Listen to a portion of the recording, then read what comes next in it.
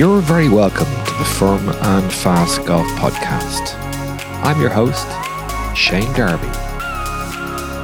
Tony Deere, the golf writer, once described today's guest as the best golf course architect you've probably never heard of. Our guest today is Mike DeVries, who joins us from a snowy Traverse City in Michigan.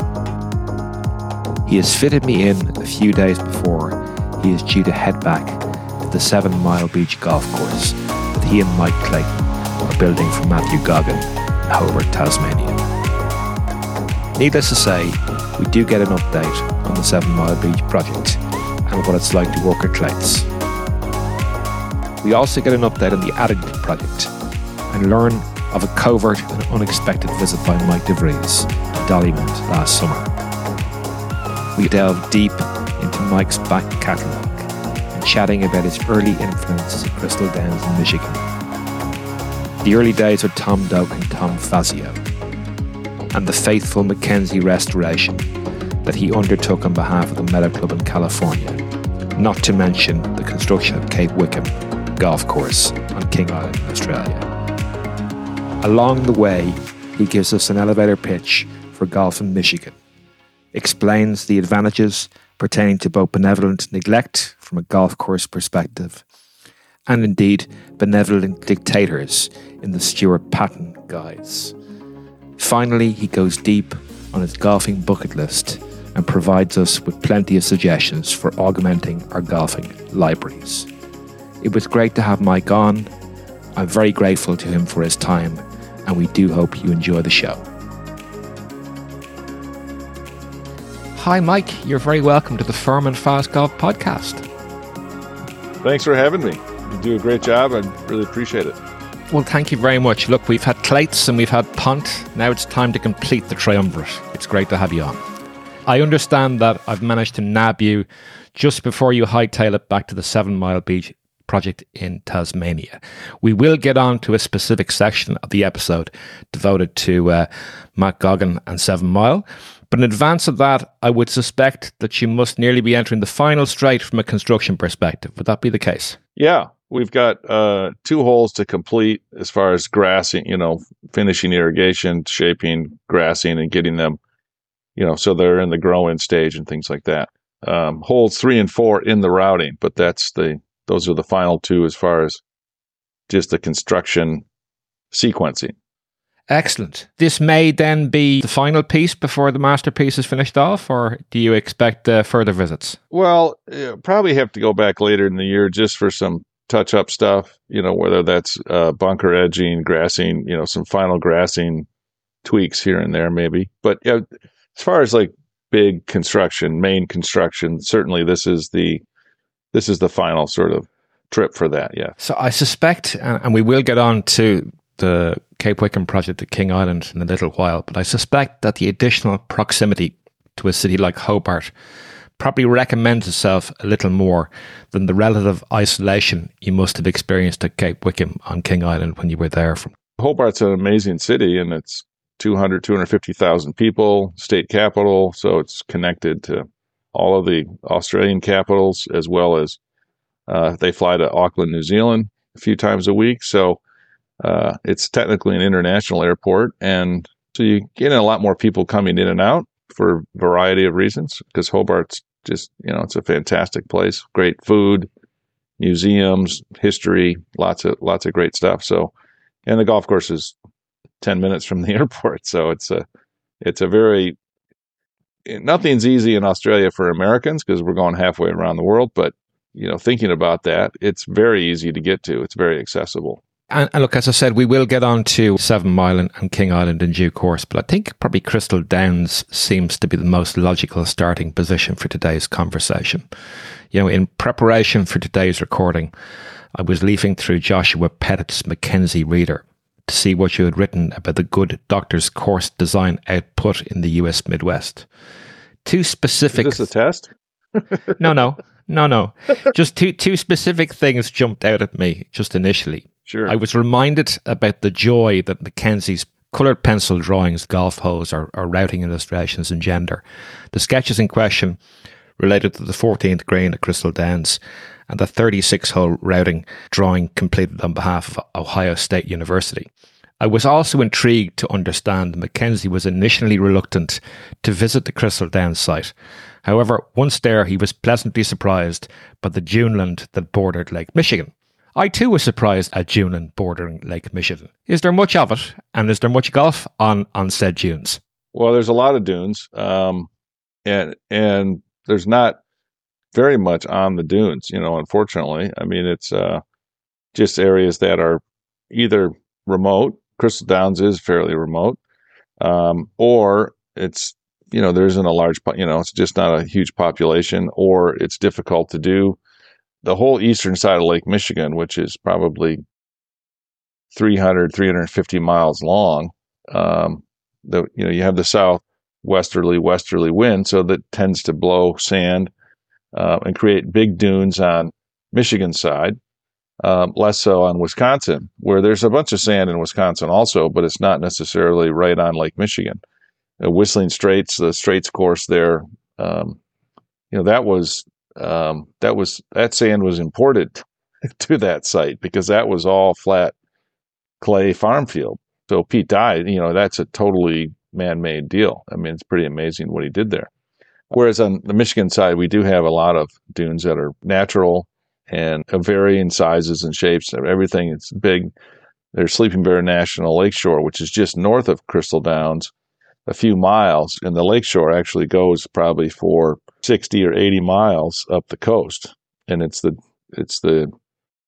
450 feet at its peak above Lake Michigan. So that's a pretty massive dune, and it's a phenomenal place. And the site of Crystal Downs was actually two farms, and the gentleman that founded the club, Walkley Ewing, he and his brother walked the western shore of Lake Michigan when they were teenagers in the early teens, 19 teens.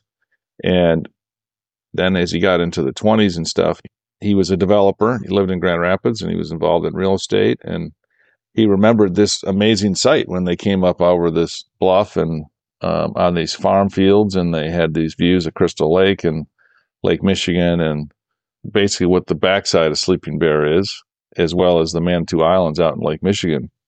So it's a really unique junction of land and water and big dunes and ground that's really just totally compatible for great golf. And then on top of that, you bring in Mackenzie and his partner Perry Maxwell, who did the day-to-day construction. And you do that, and you stick it up there, and it's a sort of remote, unknown kind of thing for most of its life, most of the first 60 years of its life. Sort of known locally and regionally as this really great golf course, and it's just sort of a sleepy little summer place. And then it starts hitting the ratings, and now everybody's going there, and so it's a lot different than it was when I was a kid. I mean, it's a lot busier, and that's good from the standpoint of people are seeing it, but it's not like it was when I was a kid. My cousin and I were, I worked there and stuff, so we'd go out Saturday afternoon at 2:00, and front nine's wide open. There's nobody playing. It was just, and we'd buzz around, and we'd play in no time. 2:00 on Saturday afternoon, the whole front nine's full now. So no more quick rounds in the afternoon. No, and of course you were fortunate insofar as, if I understand it correctly, your grandparents were members, yeah? Yes, they were. I learned the game from my grandfather, and my grandmother played also. My grandfather played since he was a kid, and my uncle, my mom's younger brother, she was the fourth of five kids, and he was only 20 years older than me, and he was a scratch player, and he was kind of the cool uncle that was always around, and we were really close.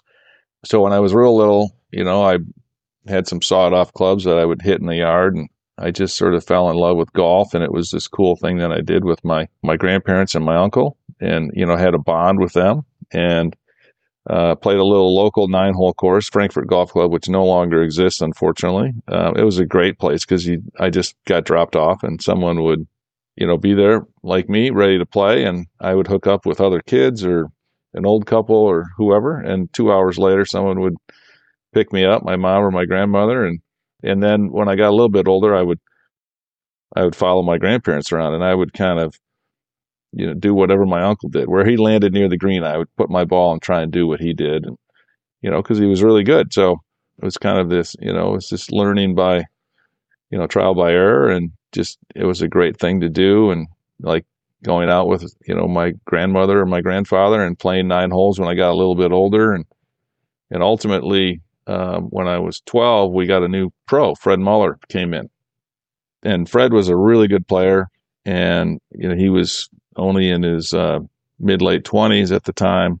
So, he was a pretty vibrant guy. And when I was 14, I started subbing in the bag room and in the pro shop. And, so I sort of filled in when they needed somebody. And then when I was 15, I was there full time. And so I started learning about golf in a different aspect of it.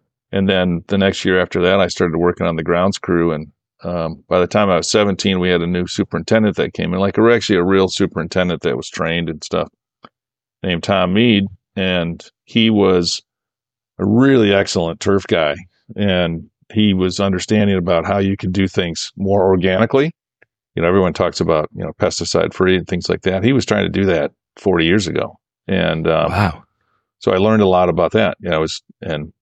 Started just working on the grounds crew full time then. Didn't work in the pro shop for Fred anymore. In fact, Tom was like, "No, I need you on the golf course. Tell Fred he can't work for him anymore."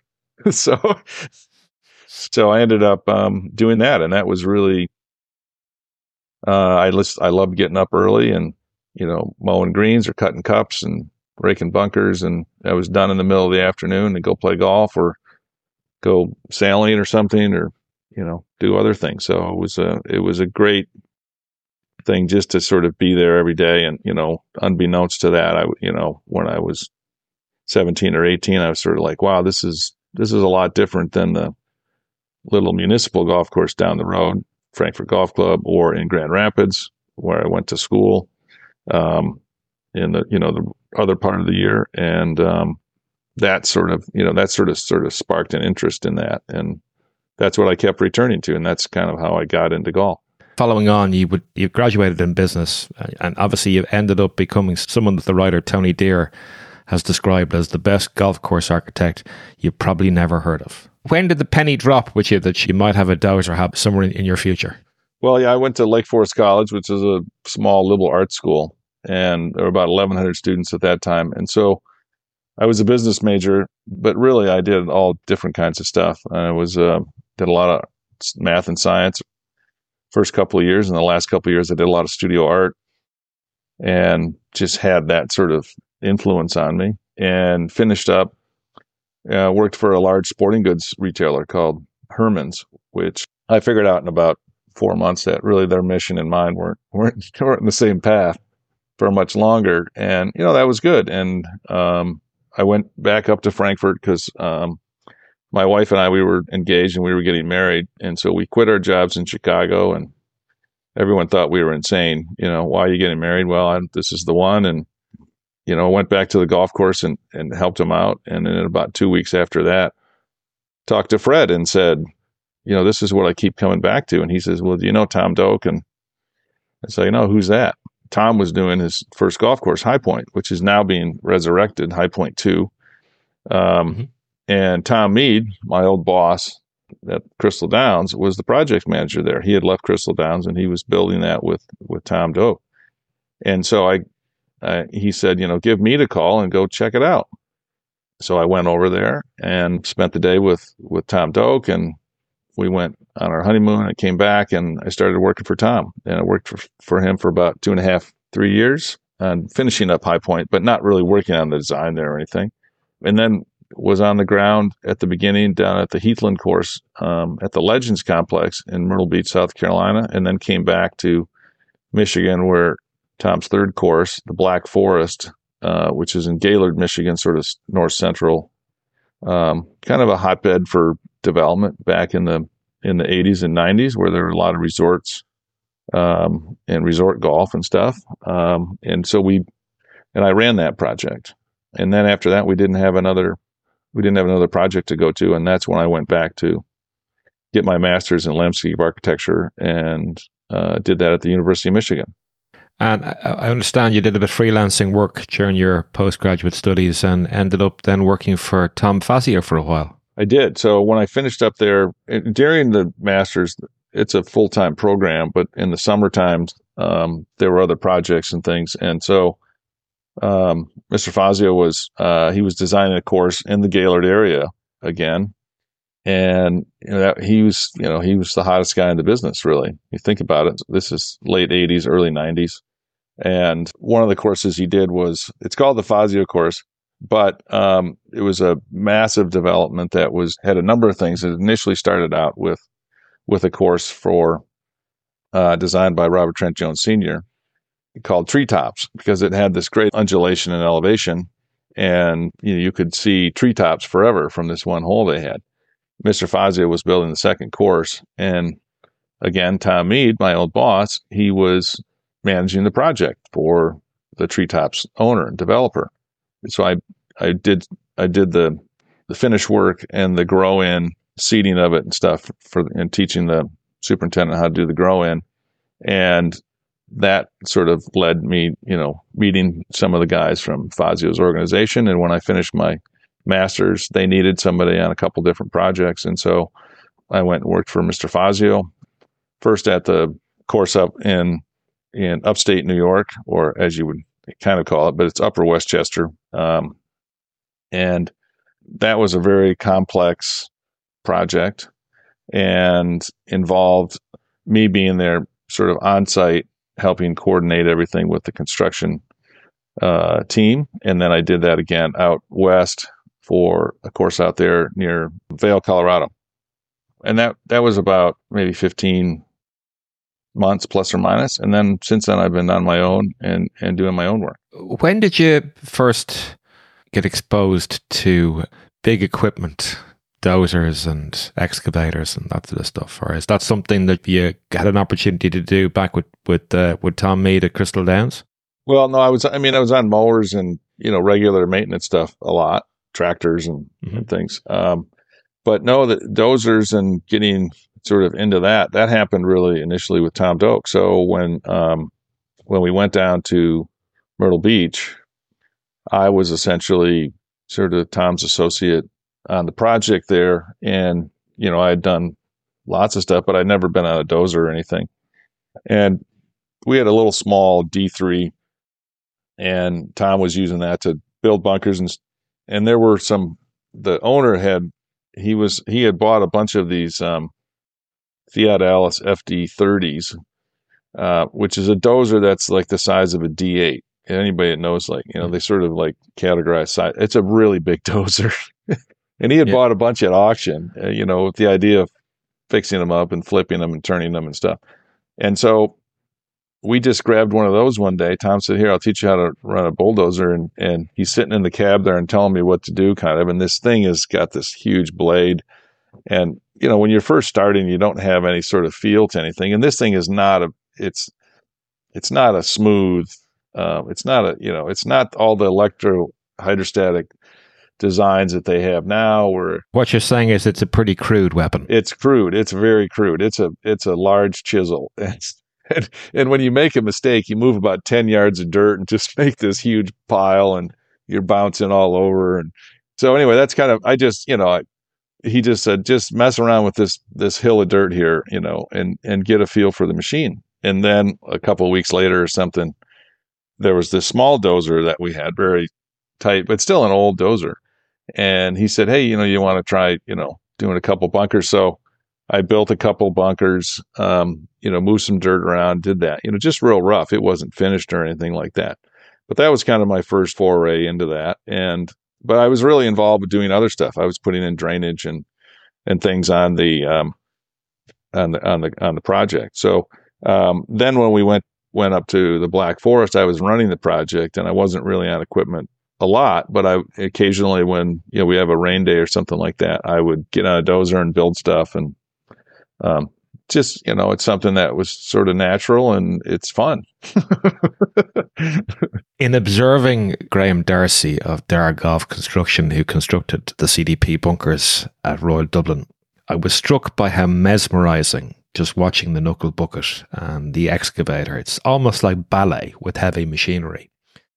I'm interested to understand how different bunker construction with a dozer versus bunker construction with an excavator and a knuckle bucket is. Like, I can use excavators and things like that, but that hasn't been that's not my forte. I'm just, because I didn't, 40 years ago, we didn't build things really with an excavator. Guys are, sort of evolved into doing that and doing these real elaborate scapes and things like that. And I think there's a place for that. But also, like with the dozer, you need to tie everything in. Like, if you just think of a standard bunker, if you have a flat piece of ground and you're going to build a bunker, you got to excavate. You got to remove material, right? So there's a vacuum. There's a space that you make from that. And what are you going to do with that material? So if you think about just digging a hole and putting a pile next to it, like you did as a kid, pretty soon you get deep enough, the pile keeps falling into the hole, right? So, you can make really severe stuff, but you've got to get it to tie in and look like everything else or to fit to the landscape. And a dozer can do that a lot faster than an excavator can because it's working on a bigger scale and a bigger process. And that doesn't mean it can't be intimate or, very precise. It just depends on the size of the dozer you're working. So if you're on that big old FD30, your bunker is going to be huge.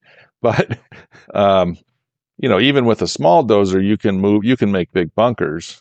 And even if you have a medium-sized dozer, you can make small bunkers. It's just how you move dirt. So I think what I really learned about was how, observing guys and observing really good operators and how they took material and flipped it over to create, a plus and a minus. And the sum of those things together is more than equal to zero. I mean, you can make things better by doing it or tying it together and trying to make it look like it's always been there. And I find that's easier for me to do with a dozer because I can push the stuff that I don't want out of the way quicker. And then I can build a bigger landscape and tie that together. And in some cases, it depends on the situation.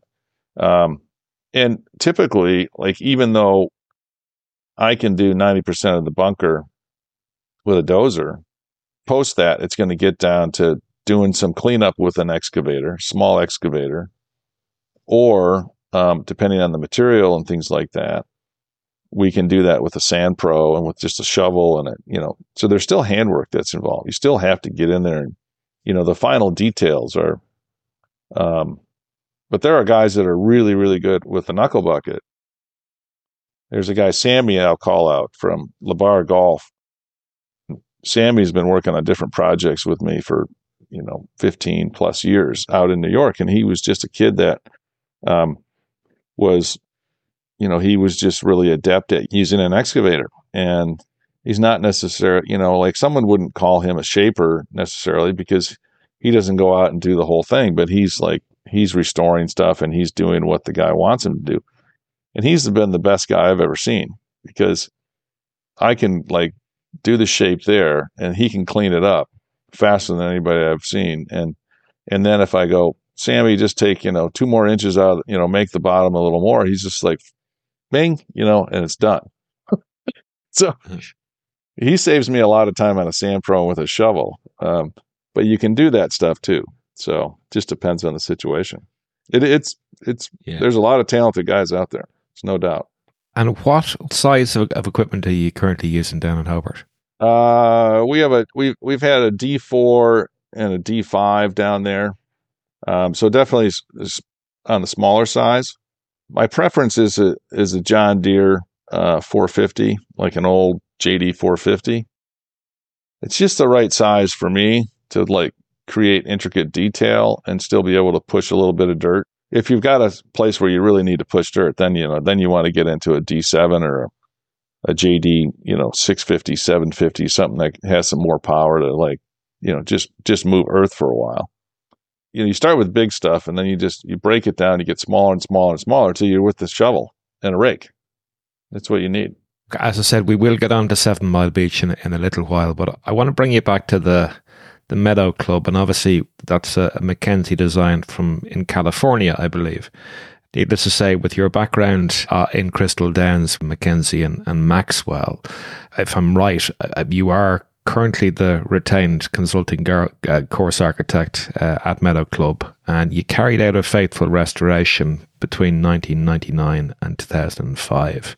I understand that prior to the restoration, current superintendent Sean Tully suggested that historically the club had poured gravy all over their golf course. What specifically was he referring to?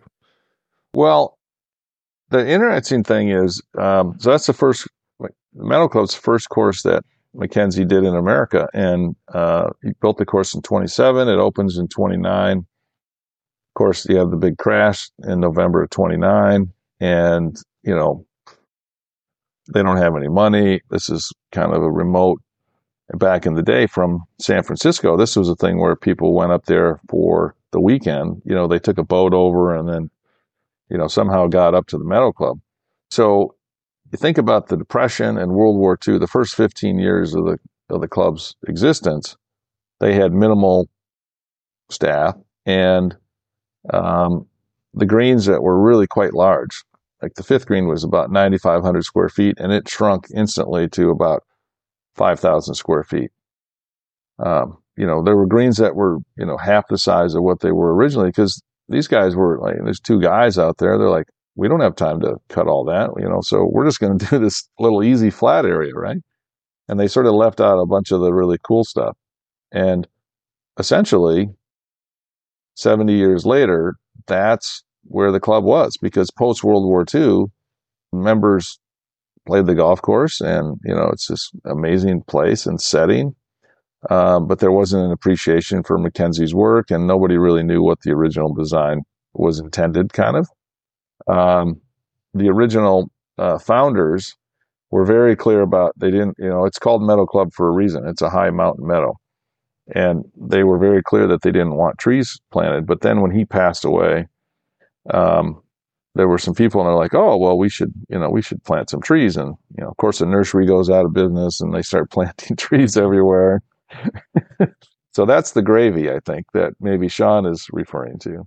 But when I got there, Sean's predecessor, David Sexton, he had been there maybe 10 years already. And David is a very organized guy, super organized. And they had done a bunker project, but all they did was really replace the sand where the bunker was. And, it didn't take on any of the characteristics of Mackenzie. The bunkers had sort of deteriorated over the years and stuff. And we had some documentation, not complete documentation. And that led us into, really doing what they call the Mackenzie Signature Program, which was to bring back things. So we brought back the greens, the bunkers, mowing patterns, and that was the bulk of the work. And then since then, I still consult with the club, and we deal a lot with tree management, because the amazing thing is trees grow 3 or 4% in mass every year, and we're talking about redwoods and Monterey pines that were planted there. So 3 or 4% of a 50-year-old redwood is a good sized tree in the Midwest. They're big trees, and they cause big problems. So I was interested to hear as well that when you lifted up the sod during work, you were able to find the original greens mix and where that was located. Yeah. So what we would do is I would mark, where I felt the green was supposed to be. And when we cut that sod, because 100 years ago, they just sort of used the soil that they had there, and they probably screened it better than they do normal things, on the rest of the fairway or something. And we could see very clearly at the edge of the original green, it went from what was green to something that had small little pebbles in it. And when you cut something that's been maintained like that, those things start to show up. So if you had just took a core and you started to poke it and stuff. It wasn't like you were going to find like pure sand over here and then like native soil next to it. That's not really it. But that native material that they built the greens out of was just screened finer and didn't have those little rocks in it. So there were only about 4 spots where we were really off by more than 6 or 12 inches anywhere on that. And the second that we cut the sod where we looked at the expansion, we could know exactly where that was. So it's a very, very accurate restoration of what was there on day one, with the exception of the third green, which had been changed by the members in the 50s because of a structural issue. And in terms of the club's historical archive, was that useful, or did you have to augment that with further research and finding new sources of information regarding what was there historically in terms of both plans maybe and aerials? Yeah, they had some. It certainly wasn't comprehensive. Thomas's book had drawings of a few of the holes in there. Still to this day, there is no original drawing of the Meadow Club that Mackenzie did that we're aware of, for a full plan. The fortunate thing is they didn't do anything to the golf course.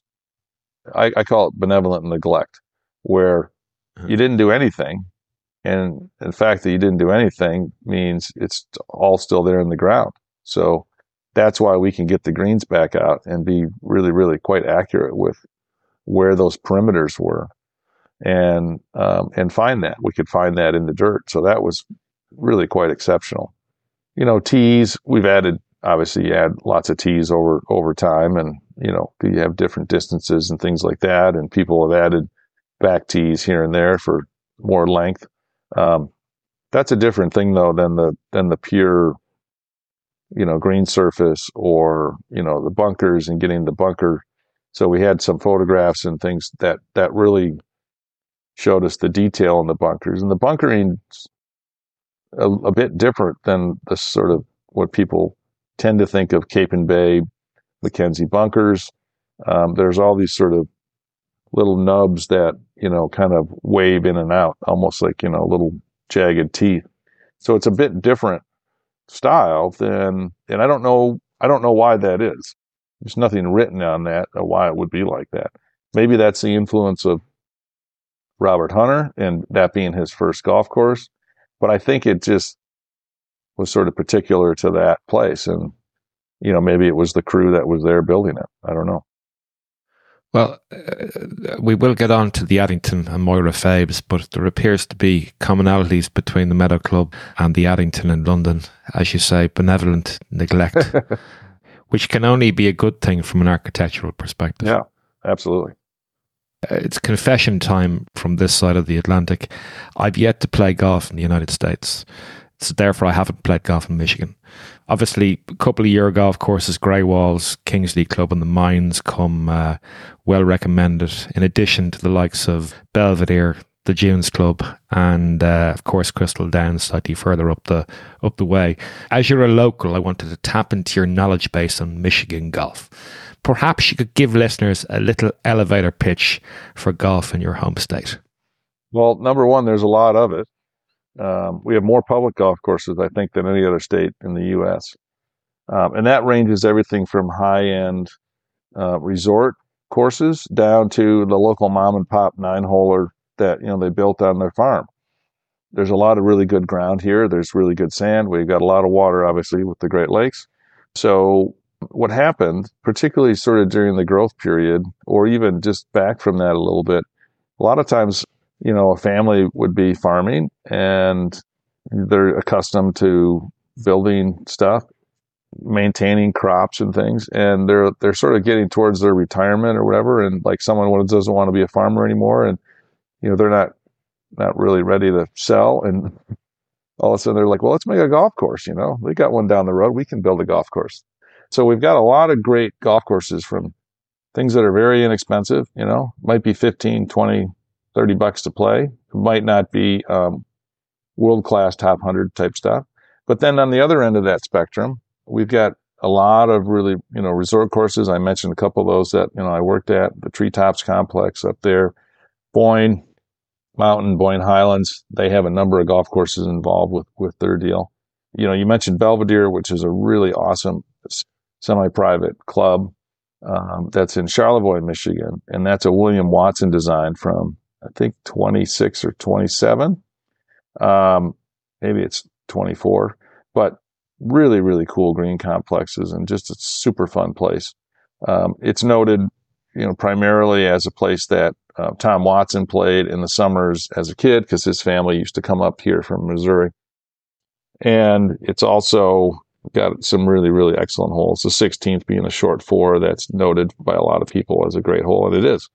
But also, when you think about, there's a lot of really good private golf done by Mackenzie. Only did Crystal Downs and the Ann Arbor course for the University of Michigan, but Donald Ross, Willie Park Jr., a lot of the older established architects came and did that. You got Colton Allison. Allison was actually based in the Penobscot building in Detroit for about 10 years. So down near Detroit, there's a lot of really good classic old golf courses that are really fun to play. Now, some of those are very private. That would include Oakland Hills and Franklin Hills and a bunch of other ones. Indianwood is a bit different deal. It's sort of semi-private. They've had some, I think there was a senior open, senior am, I think a ladies senior open maybe was there, but it's a really wonderful piece of ground also. And, so there's a lot of really good stuff that you can get to, and all ranges of expense depending on what you want to do. And how long is the golf season, Mike, in Michigan? You were mentioning earlier on before we pressed record that you've minus 10 Celsius outside and a foot of snow. So you're probably looking forward to getting back to Tasmania sharpish. Right now, it's not the time to play. But on Christmas Day, I was in short sleeves, and some friends, we were over in Frankfurt, and these are old friends that grew up playing golf at Crystal Downs. So we just played one club, and we started near the 5th tee and just played cross country all the way to the far end of the golf course at 14 and our way back. It wasn't, there's no pins in, we're not hitting greens or anything. It's just going out for a hike and, having a little jab with your buddies. And, so there are people you can, it's not always horrible, but that wouldn't be typical. The typical, range, would be early April into November, and it just depends on those shoulder seasons. We had a really late fall this year, so there were a lot of places that were open in November and even into December. Public golf courses that they'd get a spat of weather and it's 50 degrees, and there's plenty of golfers that want to go out and play. Michigan, Wisconsin, Minnesota, we're all in the same sort of northern belt where we're all under snow right now and it's sub-zero. But as far as golf participation, they're some of the highest in the country, and people play a lot of golf, and they get a lot in the time that they can, because it's really ideal. It's an ideal time of year to play. The golfers in Ireland and the UK can be very fortunate that the Gulf Stream is in operation, because that's the very reason we don't have weather like you have, although being at pretty similar latitude. So we can hopefully look forward to that for many, many years to come. Come here, I wanted to take a look. We mentioned briefly Cape Wickham earlier on at the start. Just want to sort of tease out, it's a long way for a gentleman from Michigan to go to design a golf club. How did that particular commission materialize? Well, this goes back 2011 or 12. I'm trying to remember exactly, but Darius Oliver and I had known each other for a long time, and he had mentioned something. He called me up and he said, there's this thing over here, and there's a gentleman that has found this property, and I think, you should see it. And that was Andrew Purchase, who was in the golf business and golf maintenance business over in Australia. And he'd built a number of golf courses, high-end golf courses, throughout Asia, Australia, Middle East. And he had seen the site at Cape Wickham. He was over there on holiday with his boys and a friend and his boys. They were surfing, really. He's a big surfer. And King Island's got great surf. And so they were over there and they were kind of thinking about, oh, let's get what about a holiday place? Because it's a 40-minute flight from Melbourne. It's very close, real easy to get to, and, kind of remote enough and just really chill. And so he found a local guy and they were looking at properties. And of course, Dave Bowling, the guy that was helping him, said, oh, what do you do? It's, oh, well, I build, I'm in the golf business. Oh, you got to see this property up here. And so he took him up to Cape Wickham, and right away, Andrew just like, wow, this is like, and he bought the property. He's like, well, I don't know how it's going to happen, but this is like just way too cool.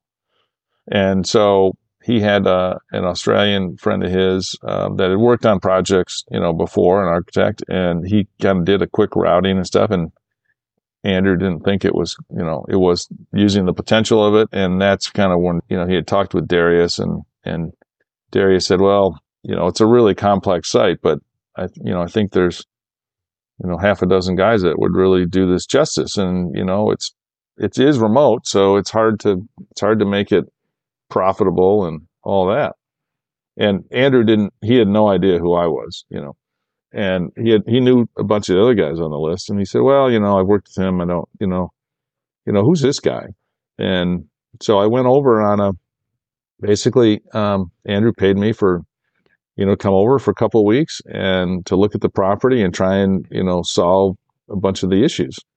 And so I did that, and I basically, figured out a routing in that 2 weeks. And then there was a lot of work to do, beyond that. We had to, because we're utilizing Crown land all along the shore there, and you can do that. You can put a development application in to utilize that. You just have to make a point for it and stuff. And right now, it was just, at that time, it was just getting covered by cows there, and all they were doing is damaging it. And so it's not necessarily, they weren't necessarily doing, any good to it.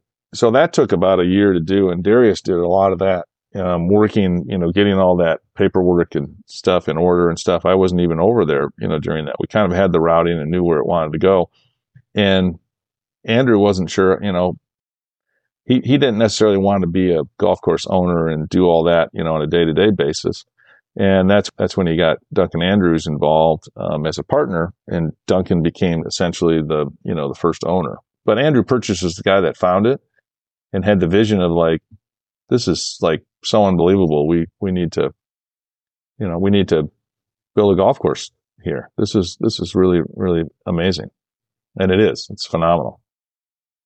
The geology of the site, I believe, is pretty spectacular as well. Sand-based, porous sand and limestone layer underneath, and then groundwater as well, just flowing beneath the surface. How unusual would the alignment of the planets in terms of sand, something that drains quite well, and actually having water there, would that be common, if you like? Two examples here in Ireland that come to mind readily are Portmarnock Golf Club, which has sand and then a porous layer of rock, and I think Royal Portrush as well. And I certainly know when the RNA lads come in to do their firmness testing, they can't quite believe how much water can be thrown on the golf course, and the firmness levels are just off the charts. I can imagine gets pretty firm in Cape Wickham as a result of the geology of the site. Yeah, it's very firm, and it's all fescue. So it's, through the greens and everything. So the texture and the playability of it's really quite compatible and works out really well. So, King Island's this rock, and there's a bunch of different rock around there, but there is this limestone sort of underneath, and then there's sand on top of it. The whole western side of King Island is, again, the same kind of thing like we were talking about Lake Michigan. The winds are coming from the west and southwest a lot. It comes from all directions at King Island, but it really can blow that way. And so that has pushed sand up onto that western side of the island in particular, and created a lot of dunes and, big heaving, rolling landscapes there. And so there isn't a lot of water. There's not a massive river or something coming through there like you see in traditional links. But there's smaller, bodies of water, and there's water that goes through the sand and then hits this limestone thing, and then it tends to work its way towards the ocean. And so they devised a way to sort of capture that, as well as there is a natural spring in the creek that comes down. And so we grab water from that and pump it to the site to utilize for the irrigation. It's the most diverse site that I've ever seen, for a golf course, just because we have, dunes, we have cliff top areas, we have rock that, is just hanging, and, there's tees right up against it. The waves rush into the rocks. You've got Victoria Cove with the sandy beach. It looks like the Blue Lagoon there with, you just need Brooke Shields out on the sand, you're playing by her. And the 11th hole is basically in the ocean. And, that's just really, really phenomenal that, it's this little sort of peninsula that kind of juts out there. And, the waves just roll into it. Now, the interesting thing there is that's a harder rock that's out there along that shoreline and makes all those cliffs and stuff. And it breaks the waves. The really big waves break out quite a bit further beyond the 10th hole and the 11th. And prior to us building anything, when I was first there, I remember looking from about 300 or 400 yards away through the valley. That's the 10th hole, which is the short par 4 that goes down between those hills. And I was looking at these big waves crashing in. And there was a series of 3 waves, and they're all breaking simultaneously. And I'm like, wow, those are really big. And I got down there, and they were like 12-foot waves. They were just crashing, but it doesn't crash into the shore. It crashes out, and then it sort of blows in that particular area because of the way the rock formation is out in the water. That takes all the energy and sucks it out. So it's a really phenomenal, unusual piece of ground. It's on the list of places to visit the next time I go down there. I have got a couple of mates who've made it out. One that isn't particularly good on small planes. And I suppose the adventure, or the travel adventure that is getting to King Island, is via a small plane. So I suppose if you're that way inclined, maybe you might want to investigate whether there's a boat or something that can bring you instead. Honestly, the small planes are fine. I mean, I'm a good flyer, but I've never had a bad one in or out. And that's like the 10-seater, even a helicopter once. And then, you have sort of, 20 to 35 seaters that come in pretty regularly too. We don't have the big jets aren't coming in there. And that's a limitation of the runway, the way it is right now. Well, as somebody that's spent a significant amount of time on King Island, you're probably the best man to ask, how windy is it there?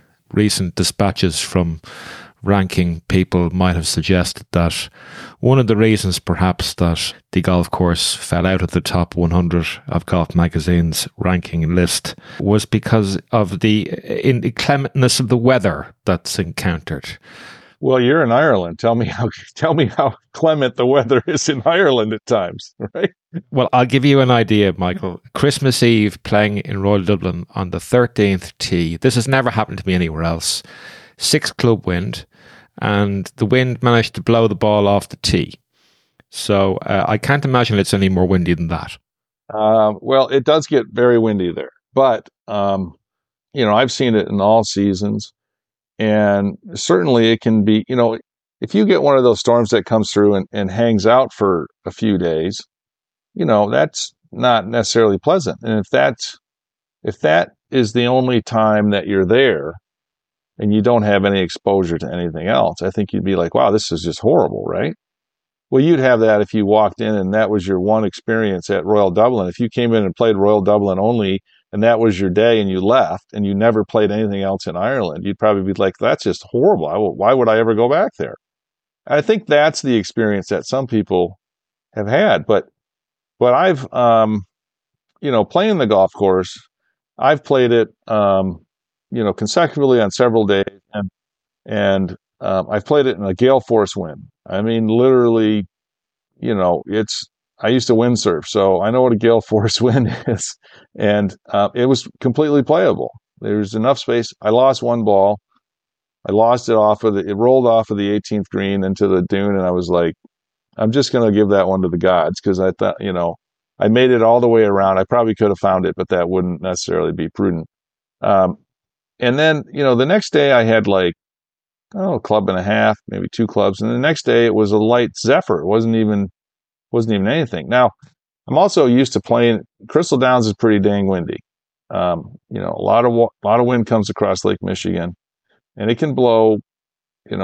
Pretty hard from the north or the south at Crystal Downs.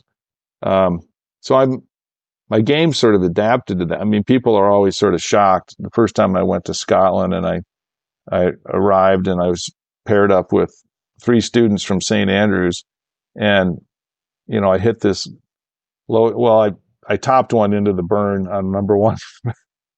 Then after that, I hit this little chip and run, and it skirted and stopped. And they were like, "Wow, that was." They were sort of shocked. I did the same thing at the second hole.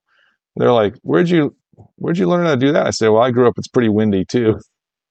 My ball flight's low. Just by." So, maybe I'm accustomed to that, but there's, as an example, like during construction, the winter can be, quite, I mean, it's cooler, but it's not winter like we think of in Michigan, right? I got a foot of snow outside right now. And we had like really pretty good weather, and it turned into August, and all of a sudden we had 3 weeks that were, for the most part, were pretty bad.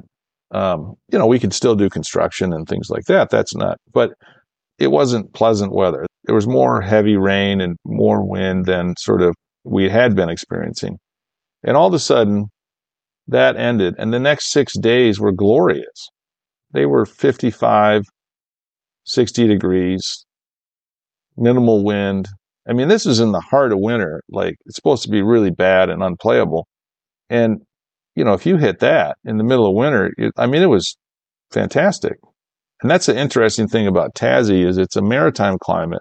So it's never too hot and never too cold.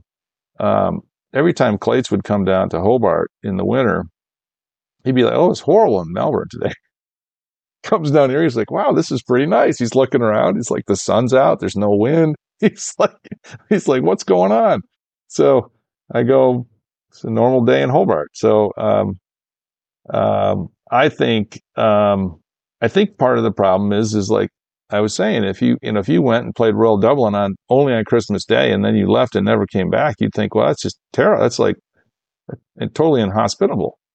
And if you did that at King Island, you'd do that too. But like if you're making a golf trip and you go and you only go to King Island for 1 day and you get bad weather on that day, and then you're up in the Sandbelt and it's like pretty decent. You might get some windy. If you're going to go to the Sandbelt, you're going to be there for about a week. A lot of guys are there for about a week because there's a lot to do in the Sandbelt itself, down the Mornington Peninsula. It blows hard in the Mornington Peninsula. It blows really hard because it's coming right through the Bass Strait, same deal. So, is it as violent as King Island? I don't know. I haven't spent enough time, continuously in the Mornington Peninsula on that, but I've been down there when it's been blowing hard. I wouldn't say it's unplayable, but it's not necessarily pleasant, on certain days. So I think it's people are giving that a bad rap and saying it's unplayable, and that's just not true. Some guy I can't remember, he put up some weather data and stuff, because someone said, well, it's a gale force, it averages a gale force wind, and that's just ridiculous. That's not true at all. From one exceptional site in King Island to another, the Addington in London, I was lucky to get an invite from Ryan Nodes for a course tour back in August while in London. I'm sure many listeners to the show will have been keeping tabs on the work at Shirley Church Road since the project started. In a city with some exceptional sites for golf. And for those that haven't seen the site, or indeed seen the pictures, how would you describe the site and the golf course that's currently in the process of meticulous reinstatement? It's eccentric. When you think about, it's got sort of more elevation, more hilly aspects than a lot of other areas around London. it's had it had this eccentric owner for a number of years, that was, sort of didn't do anything. So there was this benevolent neglect, as we talked about before. And I think the thing is that, there's this contrast of things where you have these, some flatter, more broad, landscapes, and you've got these sort of big hills that you go up and over, or these deep ravines, and hence there's all these bridges that sort of make the walk a bit more palatable because of that. And because of the elevation, you also have now that we've peeled back the trees that had grown for 80 years, sort of untended, now you can see downtown London again, which is really incredible, just spectacular. You see the spire, you see the various sections of London from, several places on the golf course, which is really quite spectacular. And it's an unusual soil. It's a sort of a shaly, rocky soil underneath, so it drains really well, and sheds water really well. But it doesn't have a lot of topsoil, which is challenging at times for growing grass. Ryan Nodes must almost be the ideal client. Discuss. Ryan's awesome. He's super, super excited about, taking the Eddington back to what it was, and reclaiming things. He's a very good player. He's well studied, and it's always good to have, essentially, a dictator, or, one person that you're dealing with versus a committee or 300 members that are all trying to, think that they know about this or that, when in reality they know their game, but they don't really have perspective. Nothing against golfers or people on committees or anything, but they have a perspective that usually is very narrow and not necessarily as broad as it needs to be. And certainly, we all have our prejudices. I think that's one of the good things about, the partnership with Frank and Clates, is that we all come to, this business from different backgrounds and experiences and level of play and things. Obviously, Clates, played the European Tour for 15 plus years and the Australasian Tours for 30. And, he's a great player, and he understands the game on a different level than, say, Frank or I do in regards to that. And I think, the combination of those types of things helps us understand and provide input to things that we're going for the same goal, and we're trying to find the same thing. And Ryan's looking for that also. So, Ryan being a very good player though too, but being a course owner and manager, he knows that he needs to accommodate, the average guy also, even if his perspective maybe isn't as specific as maybe Frank's and Clayton and mine is with regards to that. So it's a really good combination of having a great owner, wants to do the right thing, is involved and wants to discuss, but is taking advice and processing that, and letting us do our thing. So a significant portion of the restoration process pertains to vegetation management and obviously bunker renovation, which I know Conor Walsh and your Arboris are addressing as the months tick by. You have undertaken a few cameo construction visits thus far to the Eddington. I believe the first job may have been a practice chipping green, which I'm pretty sure incorporated an old wartime air raid shelter. And indeed, the fruits of your labour were in evidence last August with the new Part 3 with the devilish green, fantastic internal sections with precipitous drop-offs to the rear. What can you tell us about particularly that new Part 3 that you've reinstated? So it was an original green.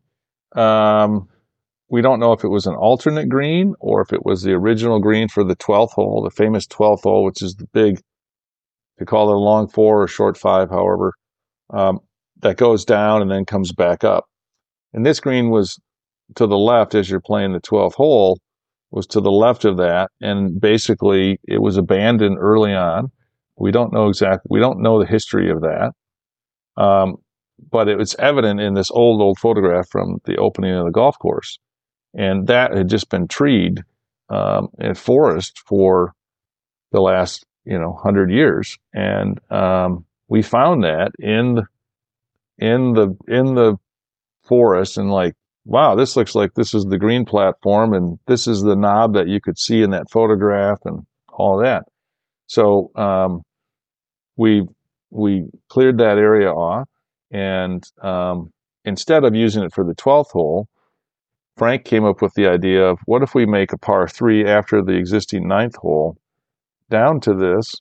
We can use it as an alternate 19th hole, in case we're working on another hole, or as an alternate routing. Because what we could do then also is we could make the 10th, which is a short medium 4, into a par 5, into a short 5. And we could provide some variety to the golf course. And so Ryan was real excited about that. He thought that was quite interesting. The original clubhouse routing and the original routing of the golf course was supposed to start at the 5th hole, not at the current uphill first, which is a uphill par 3 for the first hole. It is a very unusual opening. But the 36 holes that the Addington had, there was another 36 across the road, or another 18, across the road during World War II. That got overtaken by the British government for housing and things. And so the clubhouse, its location where it is now, was not really the first intended clubhouse location.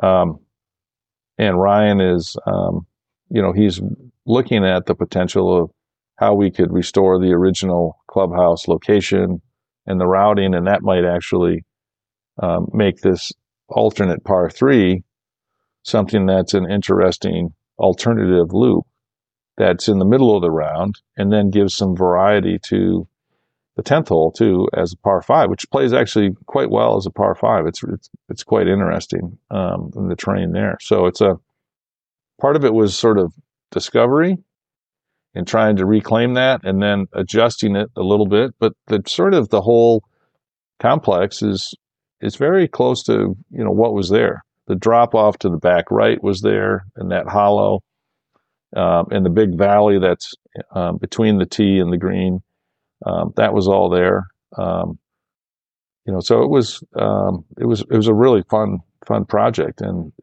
I think I think people are going to be excited about it because it's a different change of pace. You mentioned the views of London earlier on from the Addington at the top of the hill there, and I was struck by those panoramic views of Wembley Stadium and the Shard, as you said, and the Millennium Dome, and that iconic backdrop of the Greater London skyline. How important do you consider these non-golf elements to be in supporting great golf?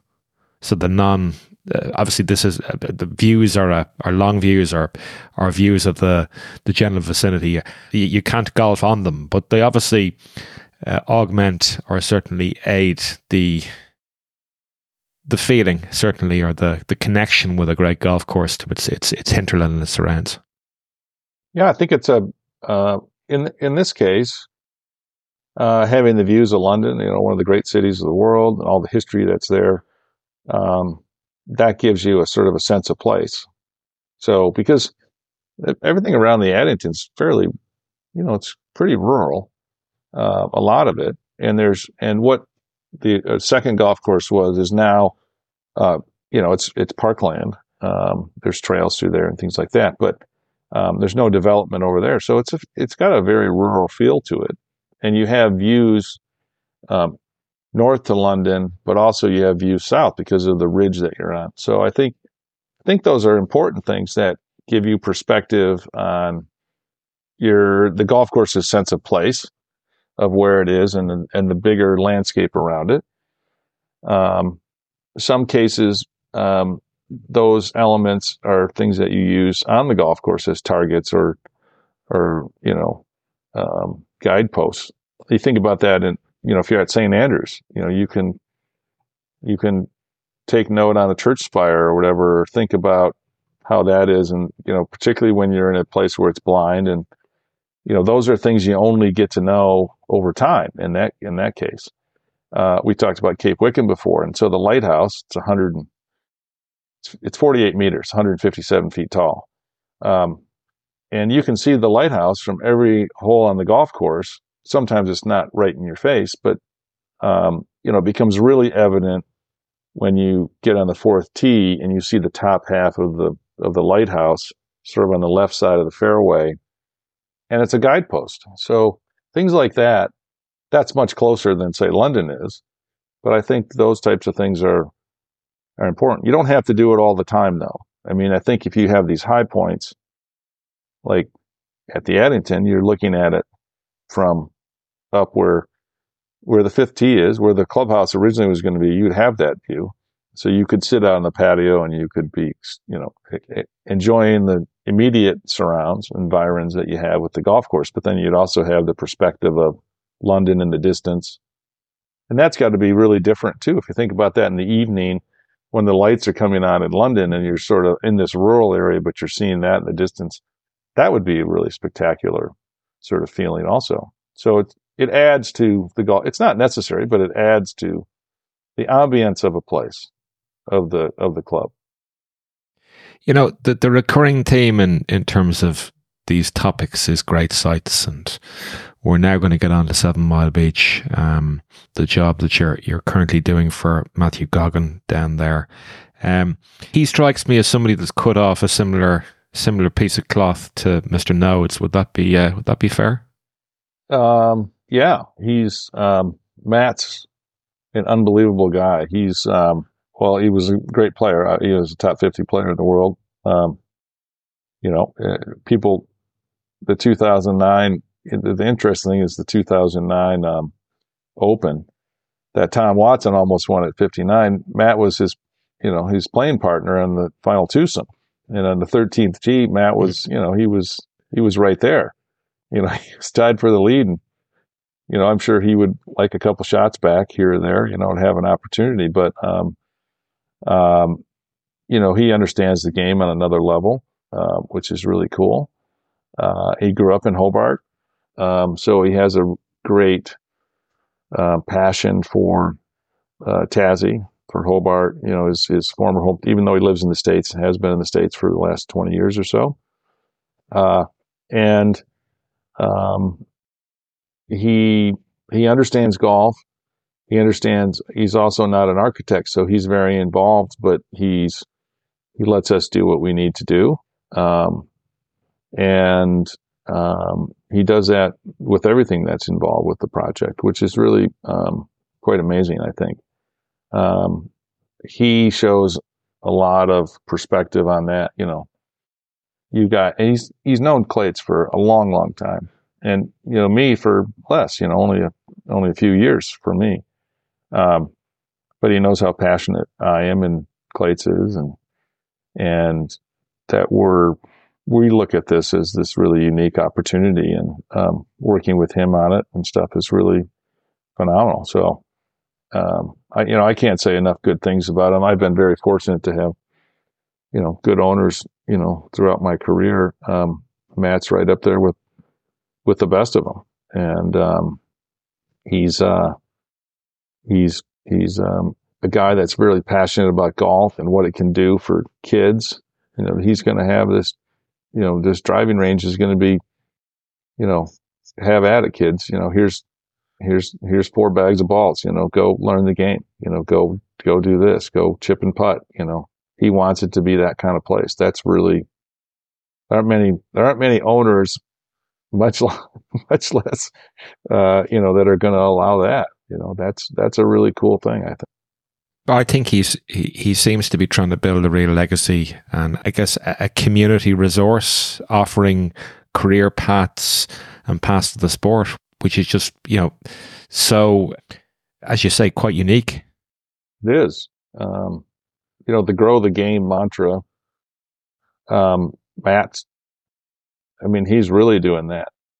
He's not a billionaire that's building this. He wants to build a great golf course and he wants to have a great place for people to go. But, for him, it's also about giving Tassie kids an opportunity to go and play and learn the game and do things. And how can that be positive on people's lives, even if they don't end up being professional golfers or going on to even high level amateur play or whatever, like he did before he became a pro. But it's giving them this thing, and that's golf is this very social game. We sort of lose track of that, and I think that's one of the great things about it. You go out with your mates and you give each other a hard time, and when they three putt it, you give them hey, nice jab there or something. It's all about having a little bit of fun, right? And but at the same token, you go places and you run into people. Oh, you're a golfer. You see a crest on their shirt or whatever, and it immediately starts a conversation, and all of a sudden you have this common bond, right? Oh, you're a golfer. You're a nut like me. Okay, good. So, I think we lose track of that a lot of times. It's supposed to be about having fun. It's not always about just punishing you. Like, not every hole is supposed to be totally brutal, but you got to be able to figure out kind of the puzzle. And if you do, then you end up having more fun with it, right? Especially if your friend that you're playing with and is your opponent that day hasn't figured out the secret to that hole. Well, it sounds like keeping tabs on both Mr. Pont and Mr. Clayton, that your fellow partner, other than adding a couple of additional tees and alternate teeing areas and maybe alternate pars, I suppose what I'm getting at is, how are you enjoying working with Mr. Clayton on the 7 Mile project? Oh, it's awesome because I'm there every day, and Clayton would be down there every other week for 2-3 days, and when you're away and things are happening and you're moving sand to fix this or that or build a green or tee or and you come back and you haven't seen it for 2 weeks. It's like when you leave your kid when they're 3 years old. Well, they you leave them for 2 days and all of a sudden you come back, they look totally different. They've done something that, like, how did I miss that? And so that's great because Clates comes in with a similar philosophy, but looking at things from a different perspective. And then he goes, I tell him about, okay, I've been doing this, and, I changed that, what we talked about last time. He goes, oh, I like that. What about this? And, and so he always is bringing in something that I didn't actually, necessarily see. And that's helpful. And I think the thing is that what we're trying to do is we're trying to get to the pinnacle, and we're working with each other to, just incrementally get a little bit more, a little bit more, a little bit more. And so having the time that we've had on this project to do that, because we have a small crew and, the builds, taking a bit longer and stuff, for a variety of other, the end of COVID and all this other stuff. That's been helpful, and it's helped the golf course to evolve. Not only does Clates find a zillion other tees for alternate shots, but sometimes I would just totally, I would just dismiss that. I mean, like, it's a bad transition. We're not walking over there. That doesn't work. We got to get a gear. No, we're not doing that. Come on, focus on this. And then, it might be that we keep looking at that. He keeps walking in the same spot or something. And, that happened on the transition, alternate tee for number 9. And it was always out of the way, and there was a big gully there and stuff. And what happened is the second green there, which was the original green, it ultimately started to shift a bit to the left for other reasons not related to this tee.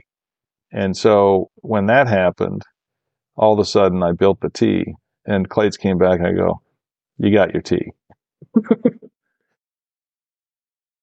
He immediately went over and That was one for him. He started swinging this imaginary stick in his hand, and he goes, "Oh, this looks good. Yeah, I like this.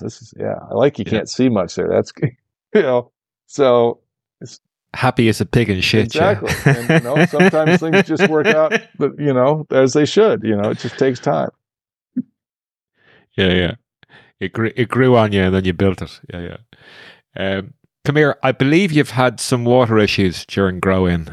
Poor old Anthony Toogood and his growing team have been presumably pulling their hair out.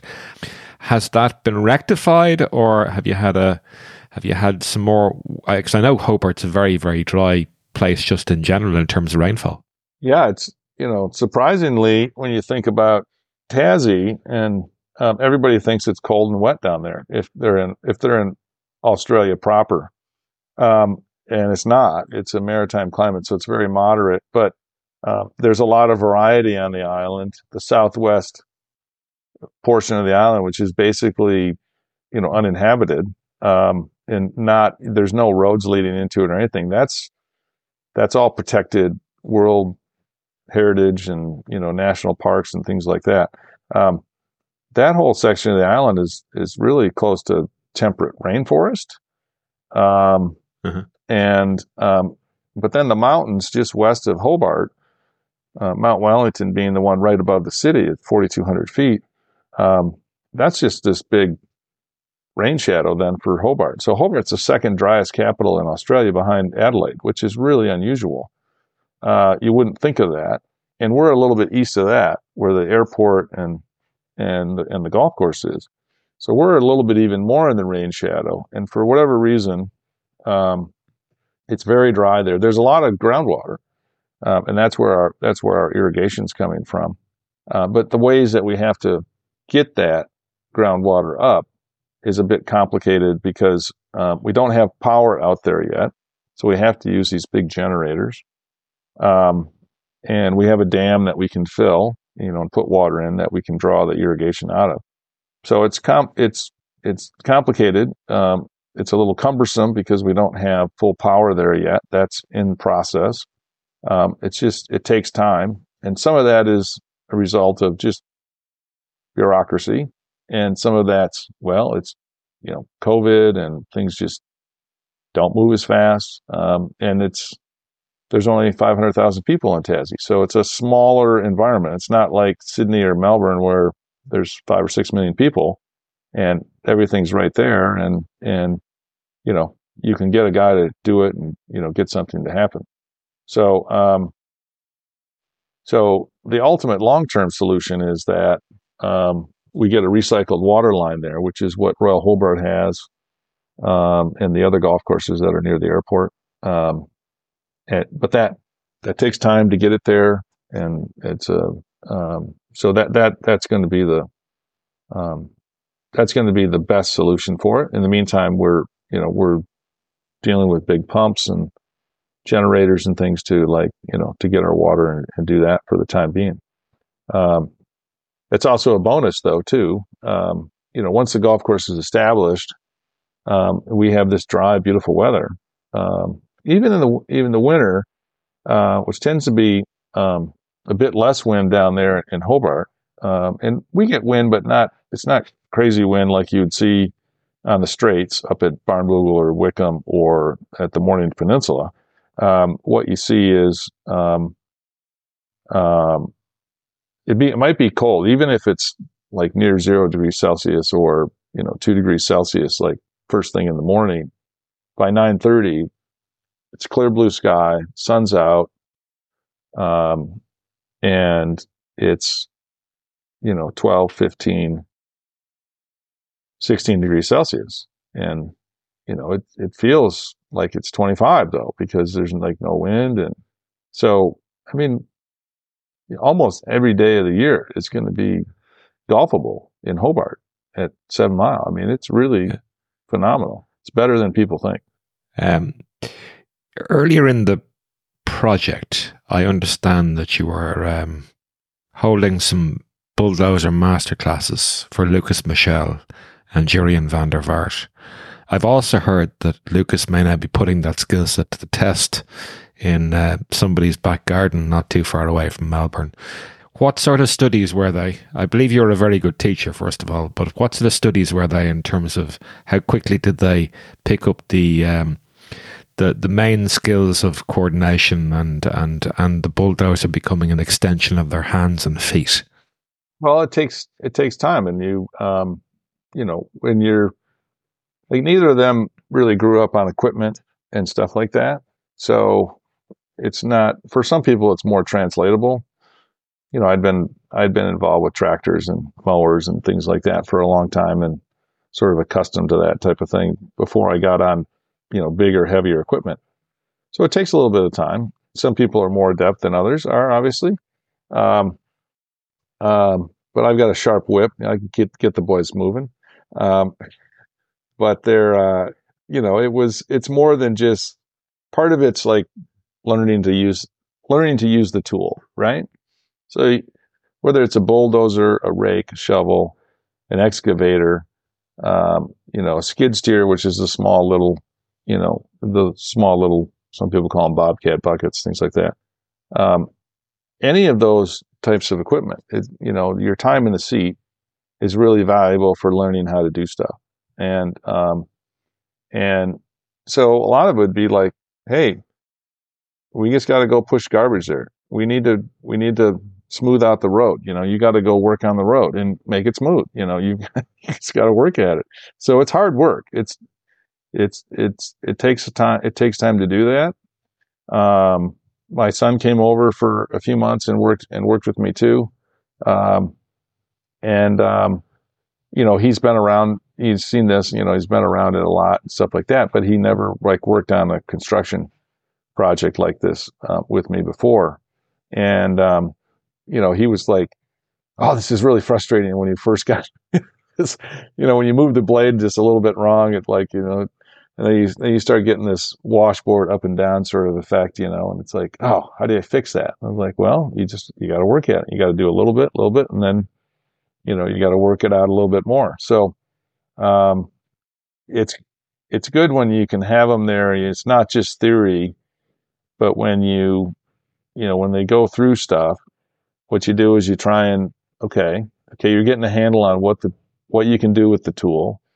Okay, now you have to think about the bigger picture and what's happening, not just what's right in front of you, but how does that connect and interact with that bunker, that green, that hillside, that dune. That's not even on the golf hole, Mike. Why are we looking at that? Because that's all important, because it's still on the site, and it's still something that's prevalent in our vision or the purview of somebody who's standing there and just sort of enjoying the environment that they're in while their opponent or their playing partner's hitting or something, and they're not paying attention to him. They're just like, wow, that's, there's a lot of opportunity on these spectacular ocean sites. I mean, that's the incredible thing is how different is that? And not that every place you should be sitting there just going, wow, wow, wow. You can't have that. You have to have this rhythm and flow to the site, and you have to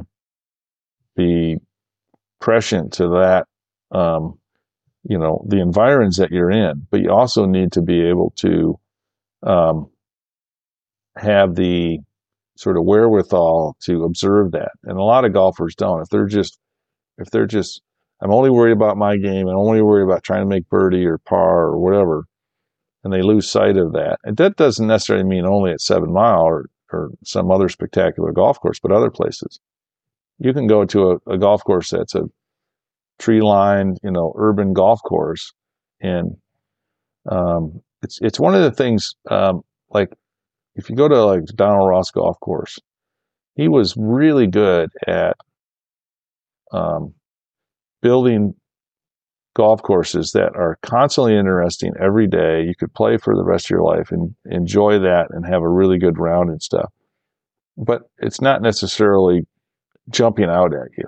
It's something that is just this very pleasant experience. And the thing that I find that's real interesting with his better golf courses, there's all these levels, and like any great architect, there's all these nuanced levels of, information that you can learn, and you can't totally satiate your appreciation for that hole or that architect or that golf course, etc.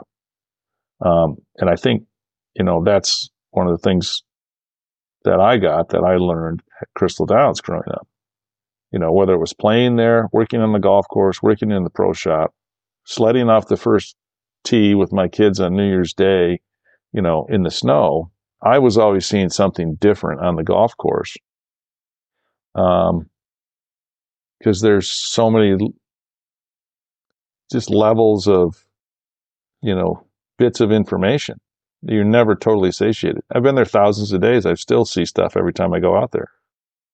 Those great golf courses have that. The members at Royal Dublin were the beneficiaries of a cancelled connection, I think, to the USA of yours back on Captain's Day in June 2023. Your whistle-stop tour of the golf course didn't go unnoticed. Some days later, I was having lunch with a pal of mine, Cathal Connaughty, who was telling me a story. He'll never guess what happened. I was out playing Captain's Day last Saturday, and there was some dude walking around the place with glasses and a pair of jeans on. He thought you were some sort of interloper. Anyway, obviously you were there, I think, as you were connecting through Dublin. I think the flight got cancelled or certainly delayed anyway. And we were very happy to welcome you down there. I know you met with Alan Hammond, our superintendent, and Jeff Allen, our general manager. So you were there predominantly to check out the recently completed bunker renovation. I'm just wondering what you encountered on your walkabout. I believe you were following players and seeing how they were getting on and whether they were avoiding the strategically placed bunkers or not, and finding enough rope to hang themselves. But what did you find on your walk around on Dollymount? I think it was the first time you'd been there. Is that right? It is the first time I was there. Yeah, I was. It's just, good circumstance that, I did. I had a hiccup getting back from London and Amsterdam, and, I missed a flight because of, whatever. And so I was in Dublin overnight, and the next flight out was, late afternoon or something. So, I just immediately said, well, I could go see Royal Dublin, and I've never seen this. And Frank and Hendrik had been doing all this work, and Clates had been there before, and of course he'd been there, through the years and stuff like that.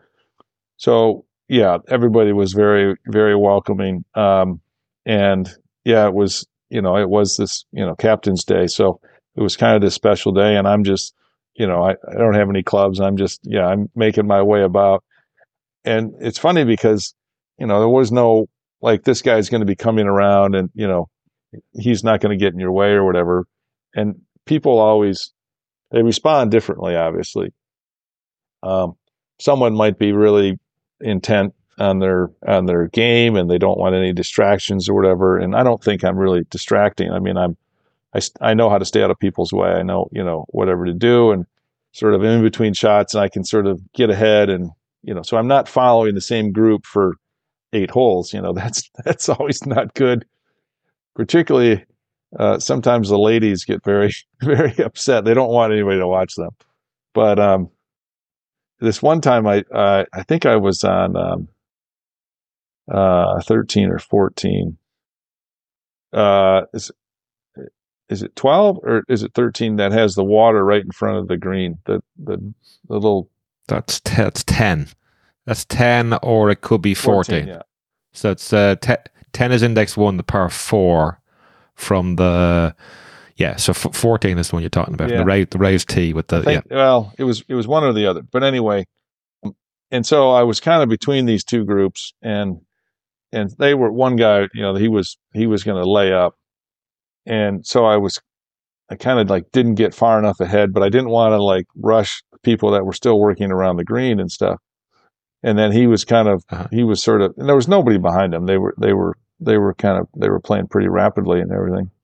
And he was sort of, and I was just gave him the wave, and it's like, yep, I'm getting out of your way. Sorry. But everybody's very friendly. It's 6 years ago or so, I took I like to do these trips sometimes where I go off season. So I went to Ireland in April, 5 or 6 years ago, pre-COVID. I went by myself. My wife wasn't with me. I was over there for 18 days. I visited, I don't know, 30 or 35 courses or whatever. Basically did a loop around because I just want to look at golf courses, and it's early season. So there's golf going on, but it's not super busy. It's not the high season when everybody's, trying to get in and out and things like that. And I'd play golf, but a lot of times I just walk golf courses. And the funny thing is I travel a lot, and you always run into people, and traveling is difficult nowadays. And but I swear, the second that I landed until the second that I left Ireland on that trip, I didn't have one bad experience with an Irish person. Not one. I didn't run into anybody even having a marginal day that was sort of grumpy. Everybody was like, "Oh, how you doing?" They're very welcoming. And, the ultimate sort of example of that was I got into Portrush and went to Harbor Bar, of course, to get a pint. Oh, you have to. That's just what you do when you go to Portrush. The tap's only this long. It comes out nice and practically curdling out. And I hadn't made any, because it's early season. I didn't know exactly when I was going to get to Portrush if I was, stuck on something. And so I hadn't made any reservation anywhere. I figured I'll just find a place.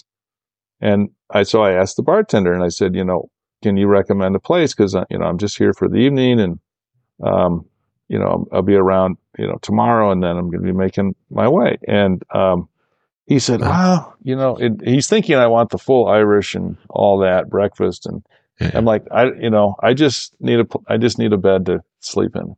He says, oh, I think, so-and-so, I think she's, but I don't think she has breakfast. I'm like, that's fine. No problem.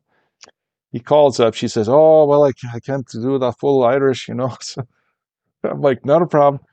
He leaves the bar. He's like, he could have just told me, but he leaves the bar, and he drives up, and I follow him there, and he's like, yep, there you go. Great. He even takes me to the door. She comes in, she goes, oh, I can't do the fight. I'm like, I don't need anything. That's no problem. No problem. And she's like, I've got some cereal and juice. That'd be perfect. That'd be great. Fantastic. I've been eating the full Irish every day, and I'm busy and I'm active. You're going to turn into a full Irish. So I'm like, not a problem, everything. And of course I wake up the next morning, and she's got so it's me and one other person staying, and she's got the full Irish out. And I felt compelled that you have to eat everything, of course. But everybody, I swear, it was just, I can't, I've got a smile on my face right now. And every time I think about it, I'm like, bless her. She was just, it was just the sweetest thing, you could ever have. That was really just a golf course viewing escapade, or did you get some golf in on that trip? Oh, yeah. No, I did on my 18-day trip. Yeah. No, I played golf and just walked other ones too. So depending on the day. So, okay. But, yeah, if you're referring to the Dublin visit, the Royal Dublin visit. So I didn't have my clubs with me. I was just, because I was coming back, and so I didn't play golf. I'd never, having not been there. So I really wanted to see the work, to talk with Clates and Frank about it, and Hendrik, and give them sort of some feedback and get an understanding of what was happening and what was happening on the site. So, that was really awesome. And, spent time with the general manager and the course manager, and, and Jeff and Alan, looked at stuff with them. Yeah, that was cool. Well, look, I know your egg timer is running down in terms of probably wanting to get out the door. So I've got a couple of last few questions. And as a listener yourself, you'll know my guests are asked the same two final questions. The penultimate question for today relates to the Mike DeVries bucket list. This question can be interpreted however you wish. Please let us know the circa 5 golf courses that appear on your bucket list, and tell us why. Okay, ones that I haven't seen, you mean? Well, ones that you have seen or haven't seen, you can interpret the question however you wish. So either you want to go back to them or you haven't seen them and you want to go for the first time. There's lots of ones that I always go back to. I'll say, I'll start with the ones that I've never been to Seminole. And Donald Ross is I've worked on a number of his courses and things like that. I know that Corn and Crenshaw have done a restoration of it recently, but I've never been there. Would love to see that someday. And obviously, it's a great course. Ben Hogan, has raved about it. Preparation. Couple Stanley Thompson golf courses up in the Rockies, Banff and Jasper.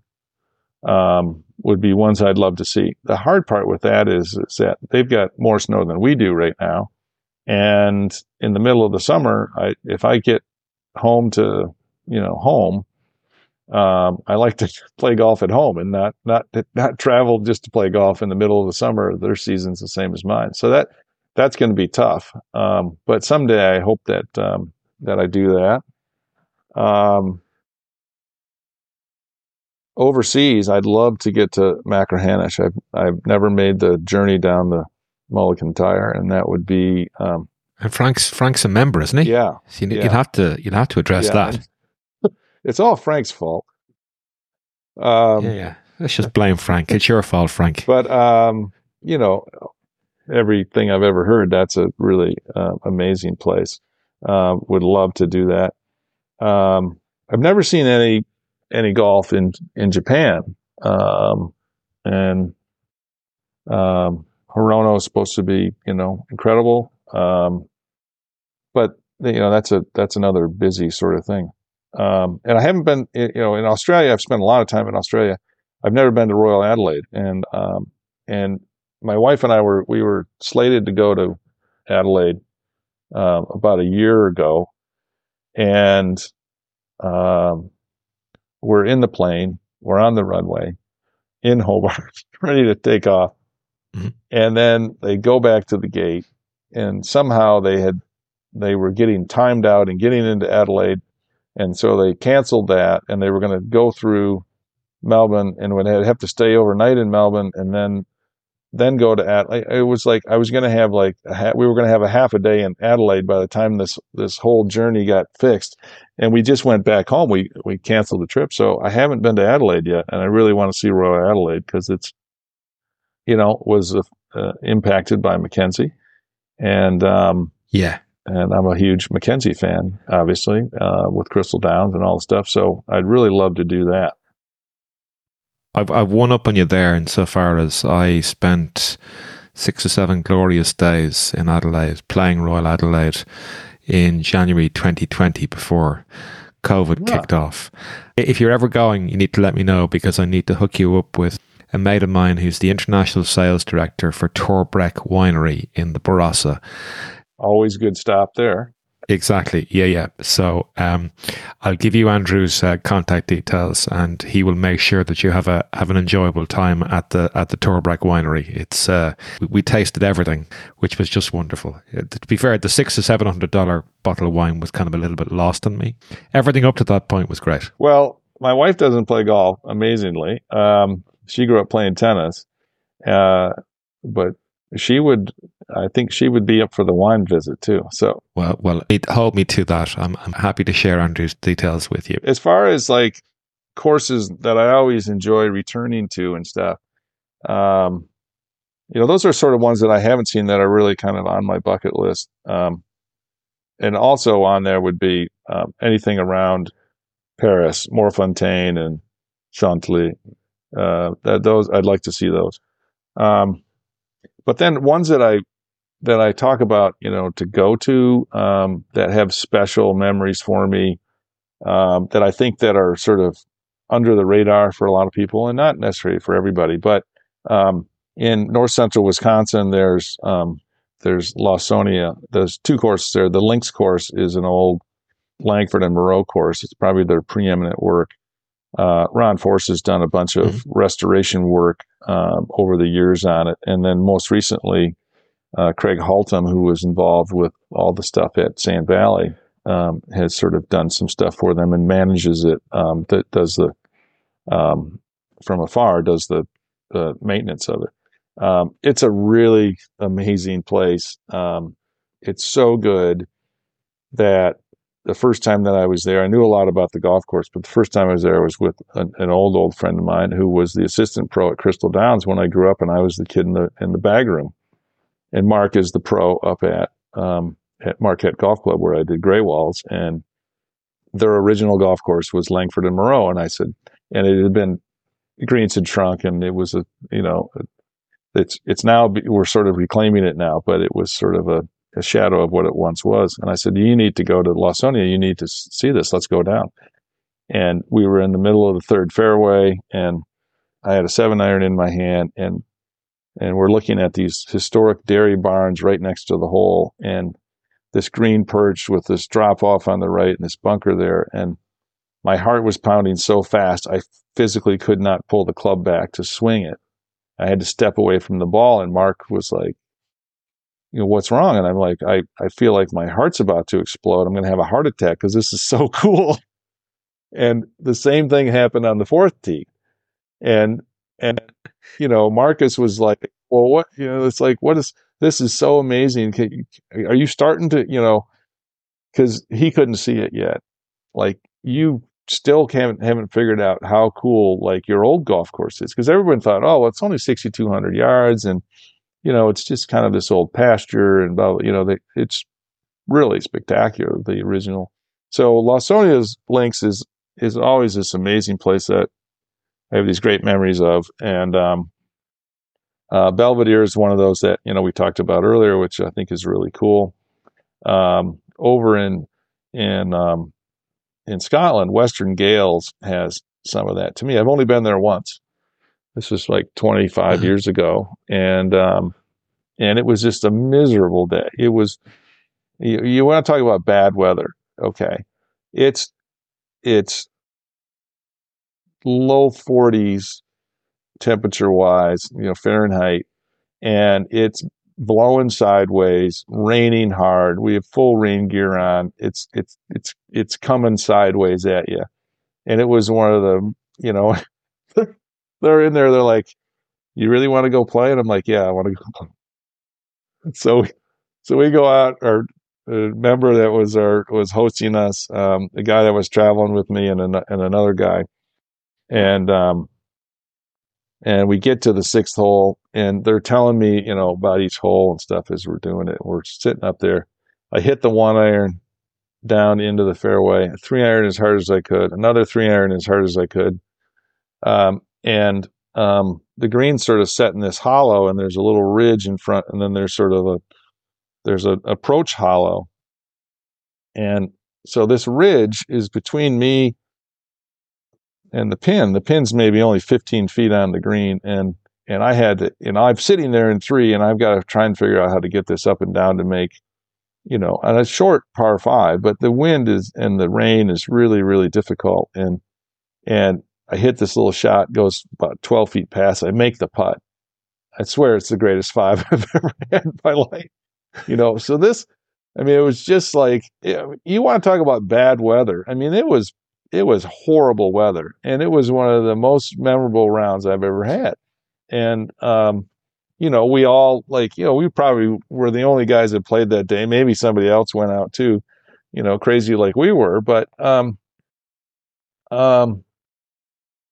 there's this thing of like, yeah, we weathered the storm. We did this. We had this great time. We were laughing, and, we got done, and parts of you were wet and parts of you stayed dry miraculously underneath your rain gear. And, the pint tastes pretty good after that, so, yeah, so those are some really great places that I find just that are really fantastic. And in Australia, I would say, I always enjoy going back to Victoria Golf Club. They're a very welcoming place. They have some great dormies there that are just simple. They treat you really well. It's a fantastic golf course. Clates, of course, did the restoration there. It's super, super fun to play. I'll reserve a fifth one for some other time. No problem. I'll have to have you back on. And you're always welcome. So the final question relates to two golf book recommendations for listeners who may be considering augmenting their personal libraries. So many good ones. Being a Mackenzie guy, I still like his 1920 golf architecture, or sort of the expanded version on that, about St. Andrews, but the Spirit of St. Andrews. Those are great primers. There's good stories in them. They're quick reads. There's a lot of good information in there if you want. Those are really fantastic.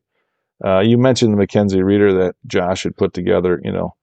If you're really into Mackenzie, you can delve into more of that type of stuff. So I tend to like the old books, but a lot of those are coming back. And so Paul Daly's Golf Architecture series, he's a publisher, writer, compiler, who gathers essays. He's got a series of books there, and there's a lot of different stuff in there. Some of it great, some of it, maybe less interesting for certain people or whatever. But things you can pick and choose and look at stuff, and it gathers a lot of stuff, and I think they're really well done. There's good photography in them and stuff too, which is really neat. It's hard to stop it too. I don't know how you do that. My library Keep going. is massive. It's a loose two. Read? Who reads? Who actually turns pages? Yeah, exactly. Anymore? I mean, correct. Well, you know what? There are a few of us Luddites out there, and just apropos, I wholeheartedly concur with your remarks regarding Paul Daly's Golf Course Architecture, A Worldwide Perspective. I've just actually received Volume 7 in the post from Mr. Daly himself, to complete, for the time being, my set of 7, which is great. And I will stick a link to his website and Josh Pettit's website in the show notes. But no, it's a loose too, Mike. If you have another few you wanna mention, far away. Well, George Thomas's Golf Architecture in America and Robert Hunter's The Links, both from I think 1927. Those are great old texts that cover stuff. And then Simpson and Weatheridge, their tome right from around that time too is, Gary's on some other stuff is really cool. The great thing about The Links was, just to swing this back to sort of the beginning of our conversation with Crystal Downs, is Walkley Ewing, the founder of Crystal Downs. They built a 9-hole course before Mackenzie got there. And Eugene Goebel, who was a park planner in Grand Rapids, where Walkley Ewing grew up and was living at that time, he designed this rudimentary 9-hole golf course for him on what is basically the front 9, or some of the front 9, in a bit of holes 10 and 18 at Crystal Downs now. And he had this, and then he read Robert Hunter's The Links, and wrote Hunter and told him about, this place, and said, who would you recommend? Because I think we have the opportunity to do something here that's a little bit better than what we have. And Hunter wrote him back and said, well, the best is Dr. Alistair Mackenzie, and he's about to head back to England, and I think I could convince him to, see it on his journey back. And unbeknownst, I think, to Walkley Ewing, that Robert Hunter was his partner in California. He's telling him to talk to my partner. But nonetheless, that's what got Mackenzie there. So that's a great read, and, personally a favorite, and, led to my journey. So that might have to be number 1 on the list, maybe. Was that the first one you read of the ones you mentioned? No, Mackenzie's would have been the first one I read, but I mean, it's right up there with it.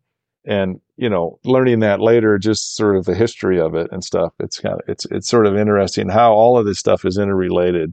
And it goes back to these little bits and pieces. And,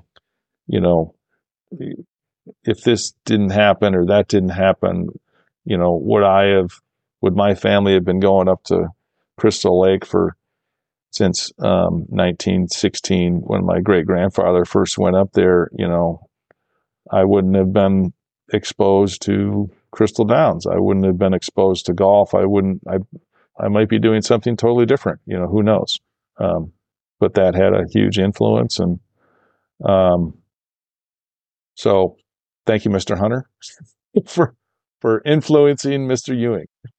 Indeed. And Mr. DeVries, thank you very much for your work on behalf of us golfers around the world. It very is much appreciated. Safe travels prior to your departure to Hobart on Wednesday. And I'm sure I'm speaking for all my listeners when I say we look forward to seeing those pictures drop as and when Mr. Goggins squeezes them out. Well, thanks. It's been really fun, Shane. And you're going to have to get to Michigan to play, and you haven't been here to play. So you've got an invitation, and you need to take me up on that. That would be good fun. Well, thank you very much. Thank you very much. That's very kind of you. I must rectify that situation at some point, but I have to say I have to get back to Australia first, and I have to get back to Holland first, and I have to get back to the UK a few times. So after that, I promise you, I'll look you up in So Michigan. many places and not enough time, right? Well, there you go. And I need to attend the day job as well to make sure I can pay for these things as well. So would that podcasting were lucrative? It's not. Doing out of the love of it more than anything else, Mike. Listen, thank you very much for your time and safe travels on your onward travels to Australia. Thank you. Much appreciated. Many thanks for tuning in. As usual, you can find us online at firmandfast.golf or on Twitter at firmandfastgolf. Please continue to like, subscribe, and comment. It really is appreciated.